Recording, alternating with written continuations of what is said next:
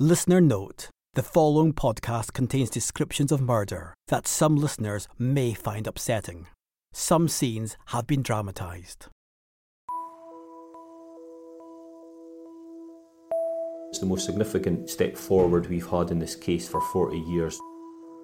As we do develop and progress our technologies over the years, we can now revisit these items and continue to do work with them. Police Scotland hold a DNA profile, and we believe that DNA profile to be that of the killer. The best thing that anybody could ever do in your life is, did you impact somebody positively? Did you do that? And well, he did.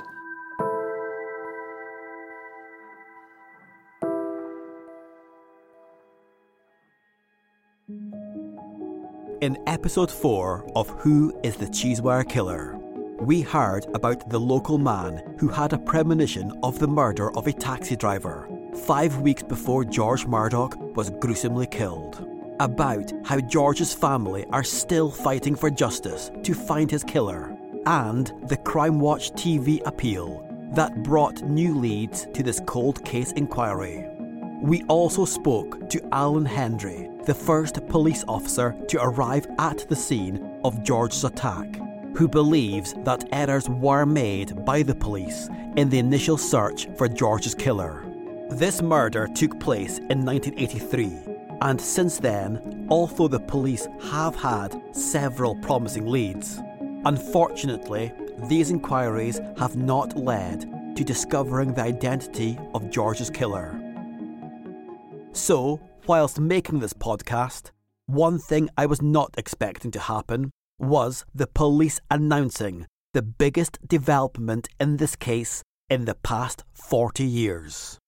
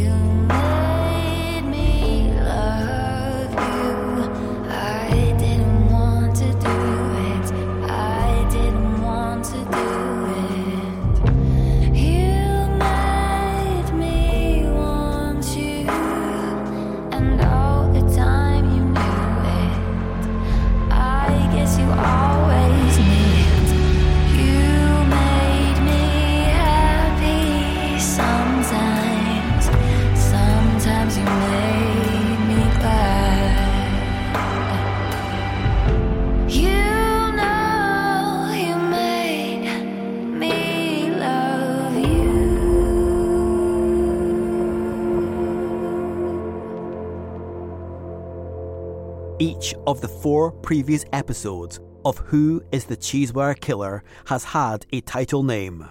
Episode 1 was called The Last Fair.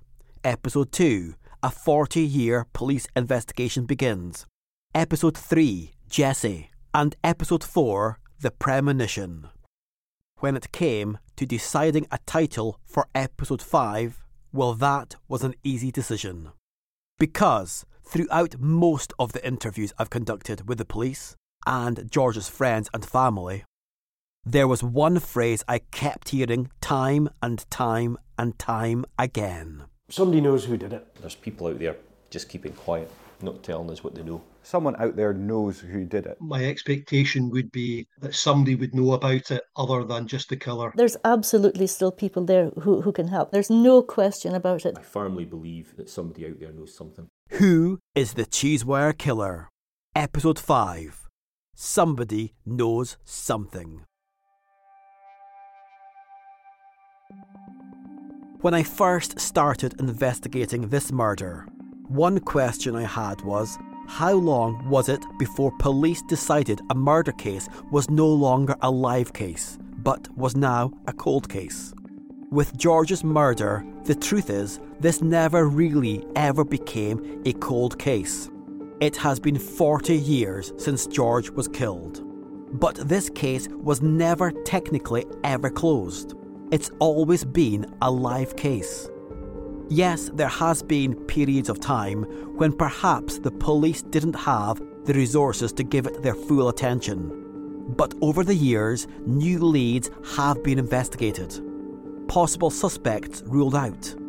and further inquiries made that unfortunately have all led to dead ends. 40 years, and George's murderer has never been identified. But why? Detective Inspector James Callender from Police Scotland. The person responsible is either told absolutely nobody, which I don't think is the case, or has passed away. There's people out there just keeping quiet, not telling us what they know. And quite honestly, 1983 officers didn't have the luxury of CCTV or forensics that we've got today, or mobile phone data or anything like that. It's a different way of policing now, and that's probably the main reason. You know, it was boots on the ground, you know, conventional policing tactics that was deployed back in 1983, which you could argue, you know, did that make the detectives back in the day better than they are today? Possibly, because they were working on sheer detective ability as opposed to having that forensic stuff for the CCTV. It was all, you know, you could argue nowadays it's made easier for us because of technology. And that's an opinion also shared by George Murdoch's nephew, Alex Mackay. I think there's just a one piece of information, a good piece of information. We may already have it. You know, I know when we spoke to the police way back, they interviewed 10,000 people. That person's probably in that pool, the needle in the haystack, if you like, but they're in there. So bad luck a little bit in terms of why it hasn't been solved to date. Just where it was, in terms of the location, where it was in terms of the year, 1983, no CCTV. Didn't have the technologies, DNA wasn't around then. So a lot of things were against it. Stranger on stranger crime, very hard to solve. So despite all those obstacles, all those things that, gee, this is why it's taking so long, and well, a lot of people thinking, oh, this will never be solved. Well, that's fine, let them think that. We obviously believe it will be.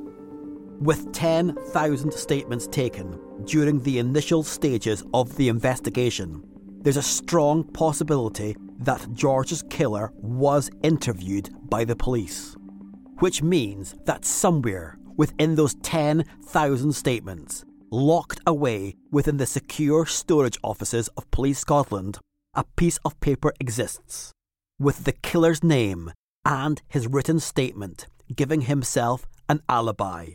A false alibi, a total fabrication of lies to hide his guilt and escape his rightful punishment. Detective Inspector James Callender. Well, I believe the person is in there. We have thousands of statements. We've done, I think there was upwards of about 10,000, if I'm getting my figures right, house to house done. So we have the names and statements of many people. So I'm confident it is in there. It's how we get it out of there is a difficult thing. But yeah, that gets looked at. You know, as soon as new information comes in, we can delve into the archive to. So, for example, somebody phones in to say you might want to speak to, you know, Jimmy Smith.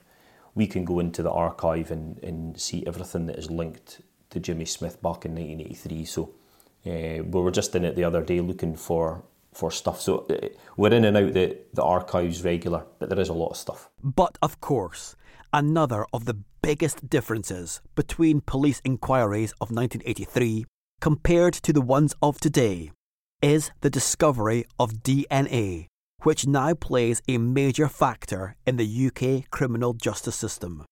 Could the advancements of forensics hold the key to unlocking the identity of George's killer? And more specifically, DNA. For this podcast, for the first time ever, 2 members of Police Scotland's forensic team have agreed to be interviewed about this case to help shed some light on the forensics in this investigation. So I'm Sarah Walker, and I'm a forensic biologist at the Aberdeen Laboratory. I'm James Hawkins, and I'm a service delivery manager at the Dundee Laboratory. But at the point of working on this case, I was a forensic scientist who also specialises in biology. I meet Sarah and James via video call.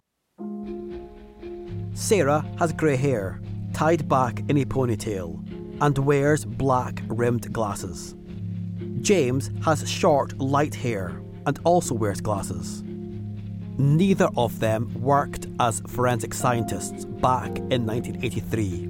James wasn't even born then. I started off by asking them about the forensics that was found and catalogued at the murder scene. In terms of actually at the crime scene, obviously Sarah and myself weren't there. It was many, many years ago. However, into the laboratory, what was recovered from the scene itself were certain items were thought to have been of interest to the case. We also received productions that had been taken from the taxi that had obviously been the locus of the incident. We received items pertaining to the scene itself, but nothing actually. We weren't physically there to examine the scene. Back in the early 2000s, I was the first scientist of the sort of modern era, if you like, to open up these items that had been stored by the police since the time of the crime. And basically it was a case of trying to assess what possible forensic opportunities existed for each of the items that we had. So this included clothing from the deceased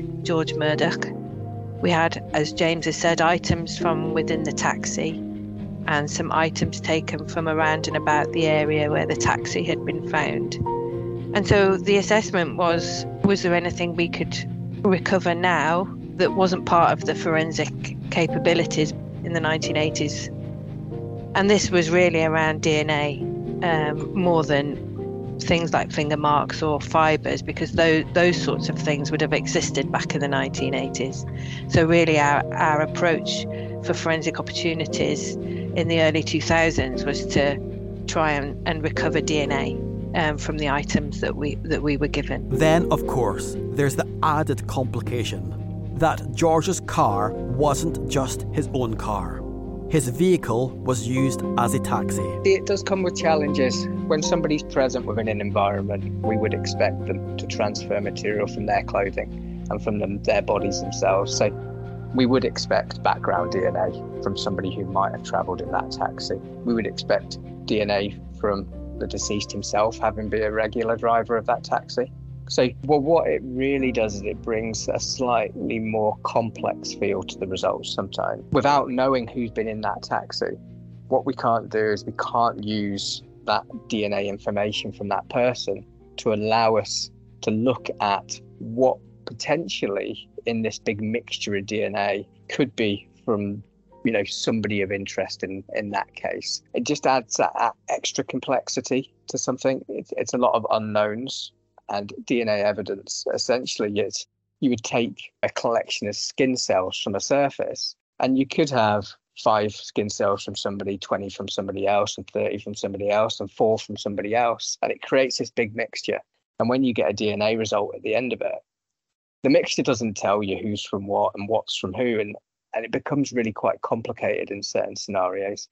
And then when you add in the duration of time in the 80s between now, we also have degradation effects across profiles, so it adds another complexity when you're interpreting findings of that nature. So if it were to be maybe a car that wasn't a taxi, you'd potentially have an easier way to interpret the results, because you would have essentially known people within that car that you could use their own DNA profile to help you out with your interpretation.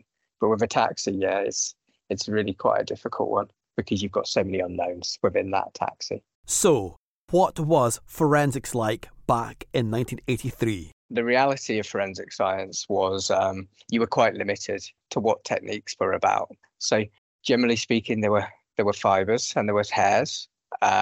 There was visible biological fluids that could be identified using certain tests as well. However, we didn't have, as we know it today, DNA analysis as such. If you were to detect saliva on something, you weren't able to say who that saliva had come from. If you were to detect semen on something, you weren't able to say who that semen had come from. What we did have back then, I think we did have blood grouping. So should there have been visible blood on something, it was possible to use blood grouping to infer the possible identity or the possible source of that blood. One of the key advances in terms of forensics, as we've said, was DNA analysis. But let's not downplay what was possible back in the 80s. Yes, there was blood grouping and serology where certain body fluids could be identified and a possible donor grouped, but the wider population, the number of people that might be blood group A or blood group B or blood group O, those percentages meant it wasn't a particularly discriminating technique. But what was far more discriminating at the time was fibres examination, which is where fibres from an item of clothing can be transferred between two individuals that have been in contact with one another. And by analysing the dye content of those fibres, you could be quite discriminating as to whether or not they're matching a particular item of clothing. Using things like finger marks, footwear marks, fibres examination and serology, all of those areas of forensics back in that era could be put into use. But a lot of that all depended on the person being identified around the relevant time. And in this particular case, they didn't have that. So there wouldn't have been clothing from a possible suspect that could be looked at for fibre transfers. If there were any finger marks, they had no suspect. In this particular case, wasn't a person who has bled at the scene to leave things like blood or saliva that they could then compare to any possible suspect. So whilst there was forensic opportunities back in the day, I think the thing that really played on this case was there wasn't anyone identified very early on who could be a really strong candidate as a suspect. I think there were some items of clothing recovered from one or two individuals, but as far as the police investigation went, there was very little in terms of persons of interest. We know that DNA technology has progressed significantly over the past 40 years. But what does this mean to the George Murdoch inquiry and the hunt for his killer? Through the years, DNA analysis has been improved at rates that we never actually predicted. Back when DNA profiling was first established, you had to almost have something visible in order to generate a DNA profile. Should that be a bit of blood or the detection of semen or saliva on something? But as DNA's progressed and as the technology has improved, we've been able to generate DNA profiles from smaller and smaller and smaller amounts of DNA, to the point that even across research centres, not necessarily casework centres, they've even established DNA profiles from 1 or 2 cells. It's changed the way that we approach forensic casework throughout the years, and in particular in this case, it was one of the main tools that when we came to look at what had been recovered and what had been done, even back in the 2000s, when I came to look at the case back in 2019, I think it was, the technology had improved even between the early 2000s and when I picked up the case in 2019, such that there was even more opportunity to go back and retest things that Sarah had initially retested, because at every single point of a case, if the technology changes, then there's value in redoing things. So DNA analysis has been a real fundamental driver in the detection of these cold kind of cases over the years. The reality of DNA around this case in particular, we had hair and fibres back in the 80s, and these were routinely recovered. But if you didn't have a suspect, then there was no real benefit of looking at those fibres, generally speaking. So they were preserved and they weren't looked at. So when we pick up the case 20 or 30 years later, and in this instance, we still don't have a suspect, we can then look to retest these kind of samples. The ones that have been taken for hair and fibres will actually contain surface debris as well. So we can start to look to retest those using DNA as one of the most sensitive techniques we have. So that we can start to look at whether there's biological information, whether there's DNA evidence that we can link people to, whether it be hair and fibres that are taken from the jacket back in the early 2000s, or whether it be hair and fibre tape-ins that were taken from the taxi by the scene examiners back in the 80s. So we can start to use the material that was collected for application of DNA analysis using today's standards. So DNA analysis has really changed the way that we approach most casework that we get through the biology units. DNA is usually the first, or at least one of the major considerations in a case, and usually given this discriminatory power of it, it's seen obviously in the courts and by the police and by us as forensic scientists as being a real tool for success to providing that bit of value that links people to crime scenes or links people to each other in cases like this. With significant progress in DNA techniques and the sheer volume of statements taken close to the time of the murder, these two factors have the potential to help solve this murder. Does that mean that the police are finally closing in to identifying the killer?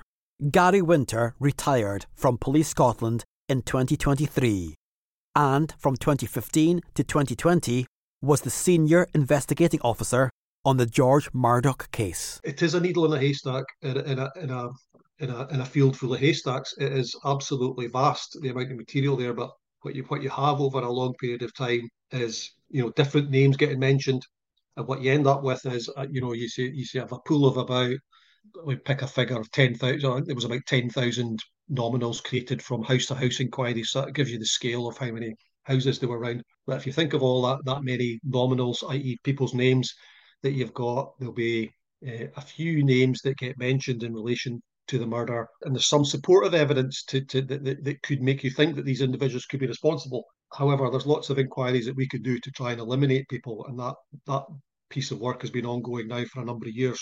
And you can get to a stage where you can be quite comfortable eliminating people that might have been named as being responsible before. So I'm confident that, given the severity of the crime, the unusual nature of it, and some of the unique features of, for example, the murder weapon, it's just such an unusual item to have in your pocket.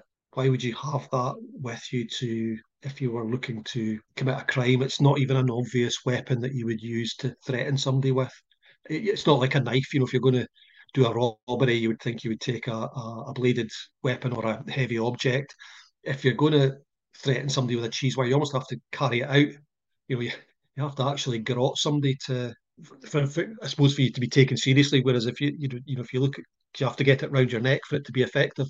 So it's just such an unusual item that makes me think, with some of the other unique features of the case, where he ended up, and the limited information you have about where he was going, and the fact that, obviously we have quite unusual to have a murder that's actually witnessed. A couple of witnesses that saw certainly part of the assault happening on Dodd. So all of those give me hope, and through my own work in cold cases before, sometimes you just need a break. And then, in 2018, Police Scotland finally did get the break they had been waiting for. Well, actually, it would be totally unfair to downplay this as a break. This step forward in the case was down to the sheer tenacity, the expertise, and literally the hundreds of man and woman hours across 2 decades conducted by the team of forensic scientists at Police Scotland. At the time of this discovery, the police chose not to announce this new information to the public, but they did announce it on the 29th of September 2023. So Police Scotland released information last week on the 40th anniversary of George's murder, that Police Scotland hold a DNA profile, and we believe that DNA profile to be that of the killer. We've had that DNA now for a few years. Over the 40 years of this inquiry, we've established 50, 60 names of people who we would class as persons of interest. And we've had a duty to in essence eliminate those people. It can only be one, so it was always a kind of an elimination exercise. We're now at a stage where that's almost complete, and it tied in perfectly with the 40-year anniversary, so I think it was the right thing to do to let the public know that we actually do have a DNA profile and seek their assistance. Since the early 2000s, at various review periods of this inquiry, have looked at new forensic techniques that have been coming in. So it's taken upwards of 20 years to get to this stage. It's not been a quick process, and it's mainly down to the advancements in forensic technology and the great work done by the forensic scientists who've been working on it for all these years. It's a huge step forward for us. It's the most significant step forward we've had in this case for 40 years. So the hope is that somebody out there who believes their father may have been responsible, for them to come forward, and we can take their DNA if their father's passed away, and we can start to eliminate various other people that come into the inquiry. But the hope is that by putting this out there, the public will be able to help us identify who's responsible. I firmly believe that somebody out there knows something. It's impossible to think that 40 years has passed and nobody knows anything. I'm pretty sure somebody out there does know something, so the hope is that they will come forward. It's almost difficult to take this in, to comprehend the magnitude of this step forward in the case. A murder from 1983, 40 years ago. At the time, over 10,000 statements recorded. Over 4 decades, hundreds of police officers have worked on this case. And 40 years later, the police now have a DNA profile of George's killer. But the reality is that without a suspect and someone to match this DNA profile to, it's still a mammoth undertaking for the police to catch George's killer. As well as the forensic evidence held by Police Scotland, there are other key aspects of this case which could make it more likely to be solved. Here's Gary Winter again, the senior investigating officer on the George Murdoch case from 2015 to 2020. I would be relatively confident if the police were able to divert time and resources to it that almost every cold case could be solved, depending on the quality of the material that was retained by the original inquiry team. What I mean by that is that you still have all the relevant productions and exhibits from the time, and they've been properly preserved in the right sort of baggage, and they haven't deteriorated in any way, that you would have a good chance using modern investigative techniques of solving any case. Particularly with George Murdoch's case, in terms of the volume of material that was obtained back in 1983 is absolutely vast, from the scale of the house-to-house inquiries that were done and all the other investigations that were done, plus the preservation of all the productions has been exceptional. So that allows you've obviously captured an awful lot of material back then, so it can be reviewed now and see what people have had to say for themselves in 1983. And separately, from a sort of forensic side of it, allows you to have a look at all of those items to see, what changes there have been in the forensic science world since 1983 and what you can do to enhance what you may already have.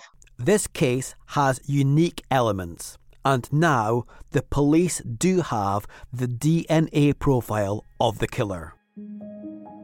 In 1983, the killer was thought to have been between 20 and 30 years old. So now he'd probably be somewhere between 60 and 70 years old. So there is a chance that the killer himself may be dead. How does this affect the police investigation? That the person they are looking for may not even still be alive. It makes it harder if they're passed away, because we can't speak to them. But it doesn't make any difference.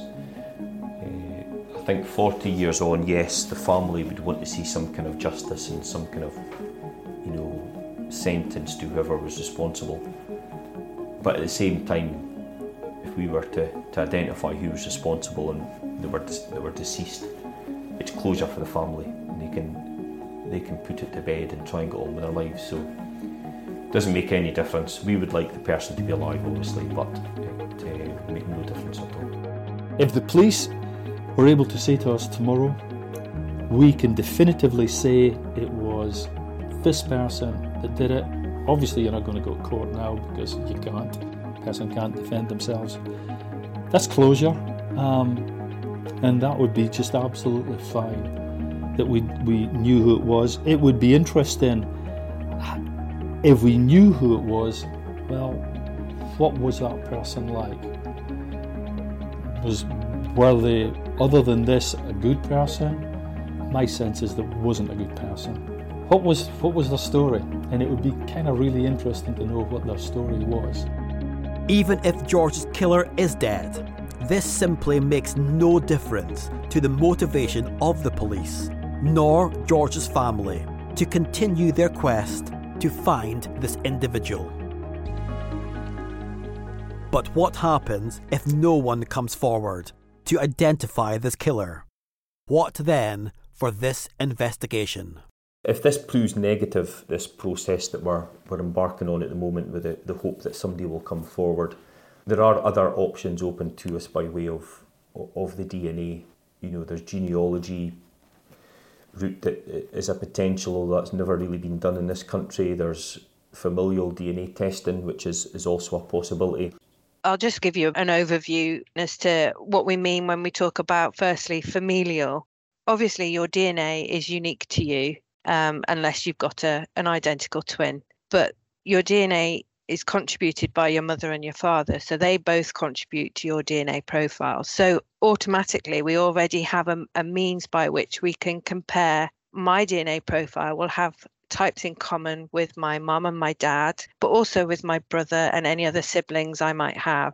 And then as you trace your family tree back the way, there will equally be portions of your DNA that are in common with your direct and some of your indirect relatives. This is a method where we can look at a person's DNA profile and then look to see on the database if there are any profiles that show similarity across many of the types. So this might be a close relative who's held on the database. The genealogy side of things, has only really become something that could be used for forensic purposes in the last few years. And I think there's a stated case in the Golden State Killer in America where they've done genealogy testing to try to identify an unknown individual who was responsible for a number of crimes. But in this country, genealogy is something that has some ethical issues, but it is, as I say, a means by which you can trace back through a family tree individuals who have DNA types in common. You know, it doesn't end here. There's still options open to us. 40 years on, we're still looking at this case. We're still looking at this case because we do have, you know, DNA and we do believe it can be solved. But I think there's also, you know, we live in a very compassionate and, you know, forward-looking country, and society, I don't think, would allow us just to forget about it.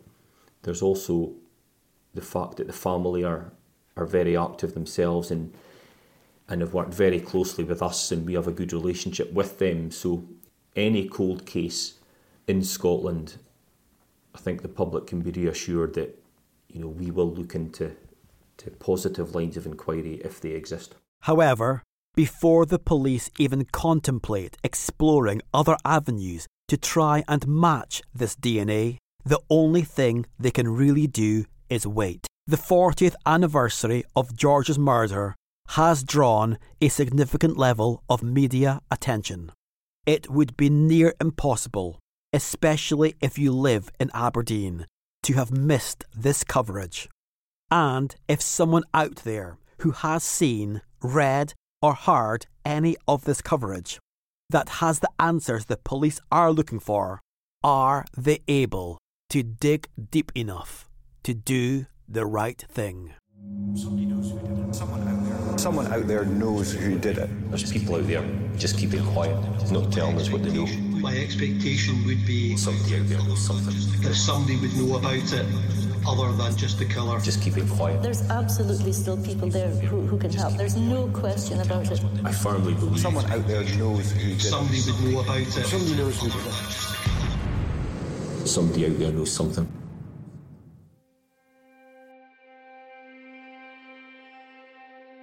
And this is where a person's morals and values really do come into play. Where family loyalty or a friendship must be put aside, and doing the right thing becomes the only option. Ask yourself this: what would you do? What would you do if you thought that your father, your uncle, or your brother was responsible for the murder of George Murdoch? It's something that I've asked myself hundreds of times over the past few months. Detective Inspector James Callender. It's a really difficult thing for somebody to do, to come forward and tell us they think their father was responsible. So, just really ask to dig down deep into your own conscience and, do the right thing. It goes without saying this is the right thing to do. And at the same time, there is obviously a substantial reward of £50,000 for anybody who comes forward with information that confirms the identity of the killer. Ultimately, somebody comes forward and tells us information. That information is highly confidential. We are never going to be putting anybody at risk by releasing their information. So whoever does come forward can be confident that they're coming forward in confidence. If their parent is deceased, for example, their identity will never be disclosed. Will someone now do the right thing and give George and Jessie Murdoch the opportunity to finally rest in peace? If justice was served before Jessie passed away, what would this have meant to her? Here's David Wright, who stayed with Jessie for almost 3 years after George's death. It wouldn't have made it easier for her. I think if she had to go through a trial or anything, I don't know how she would have coped with that. But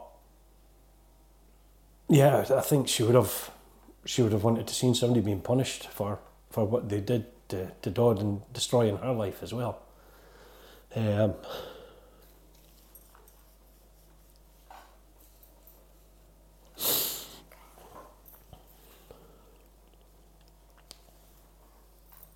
Yeah, you want justice, not just for Dodd but for Jessie, for the whole family. Sorry.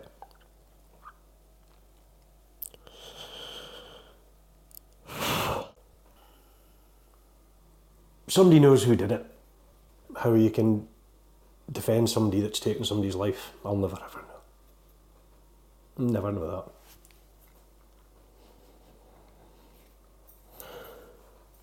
A good man, a good couple that didn't deserve what happened to them. After 5 episodes, it does feel like the police are getting closer to finding out who is the Cheesewire killer. Although this is the final episode, if the killer is identified in the coming weeks, months, or even years, then we will be back. In this episode, we've heard a lot about forensics, about DNA profiles, fibre analysis, the ongoing police inquiry, cold cases. But before we go, I'd like to bring this back to the most important thing of all, and that's George and Jessie. As we know, Jessie passed away in 2004. Her friends and family say that she never got over the death of George.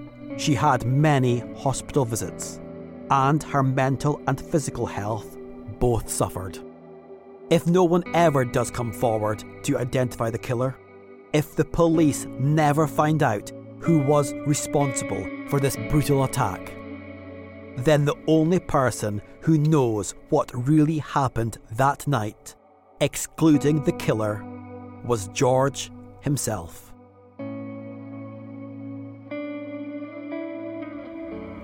It's just a few days away from this episode of the podcast being released, and George's family have very kindly given me permission to visit George's grave to pay my respects. It's a crisp autumn day in October. It's dry with blue skies. As you'd expect, the graveyard where George rests is peaceful, and that's the very least that he deserves. He deserves to lie in peace. After 7 months of putting this podcast together, I can't say that I know George Murdoch, but after interviewing the people who did know him, I do feel like I know the person who he was. He was a cheerful man, a shy individual, but with a natural kindness and warmth.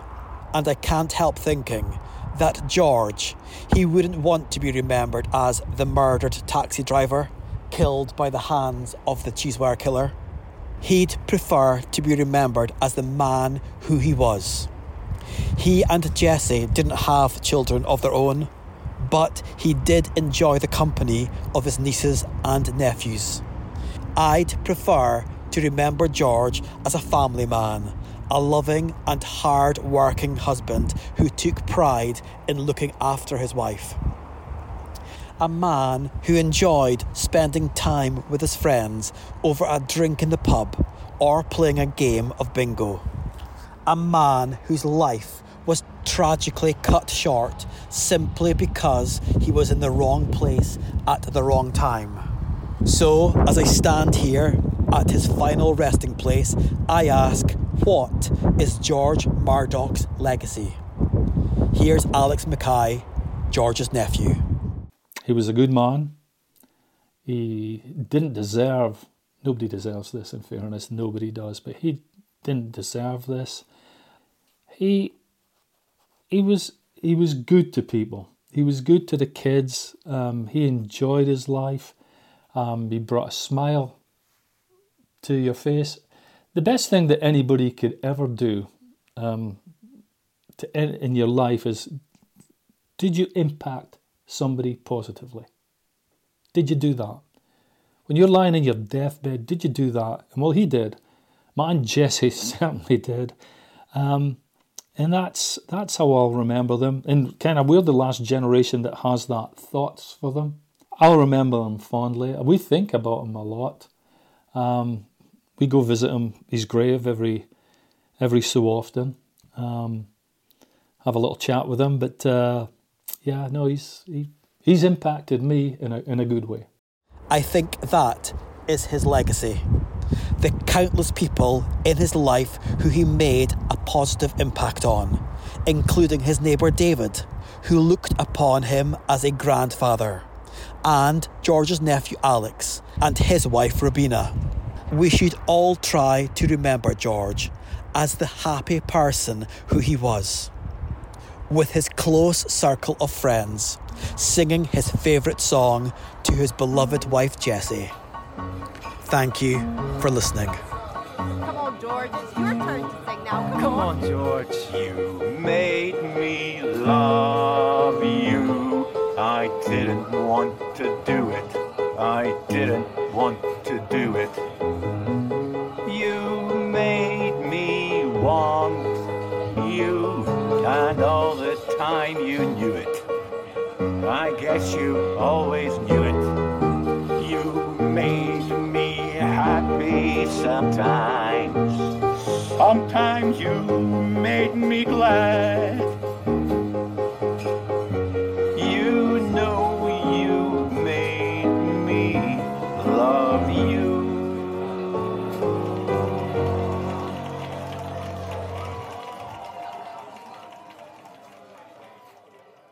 If you have any information about what may have happened to George Murdoch on the night of 29th September 1983, please do get in touch. A £50,000 reward remains for any information that successfully leads to the identity of the killer. You can private message the George Murdoch Facebook page. Search for Appeal for information Aberdeen taxi driver 1983 George Murdoch on Facebook. You can email jdhallfield@mail.co.uk, or you can call Police Scotland on 101, all of which you can do anonymously. Also, please rate, share and tell people about this podcast. The more people who hear this story, the better chance we have of finally bringing George Murdoch's killer to justice. You've been listening to Who is the Cheesewire Killer? Written, produced, edited and presented by me, Ryan Ogilvie. Mixed by Christopher MacDonald. Dramatic scenes were produced by Leanne Colston, Rory O'Shea and Steve Henderson. Actors included Angela Duguid, Ben Barclay, Daniel Warren, Guianne Potter, Jenny Dunbar, Kenny Blythe, Kenny Luke, Martin Barclay Bell, Oliver Johnston and Steve Henderson. Music from New Noise Audio and Soundstripe. Studio facilities were provided by Original 106. This is a Mind the Gap creative production.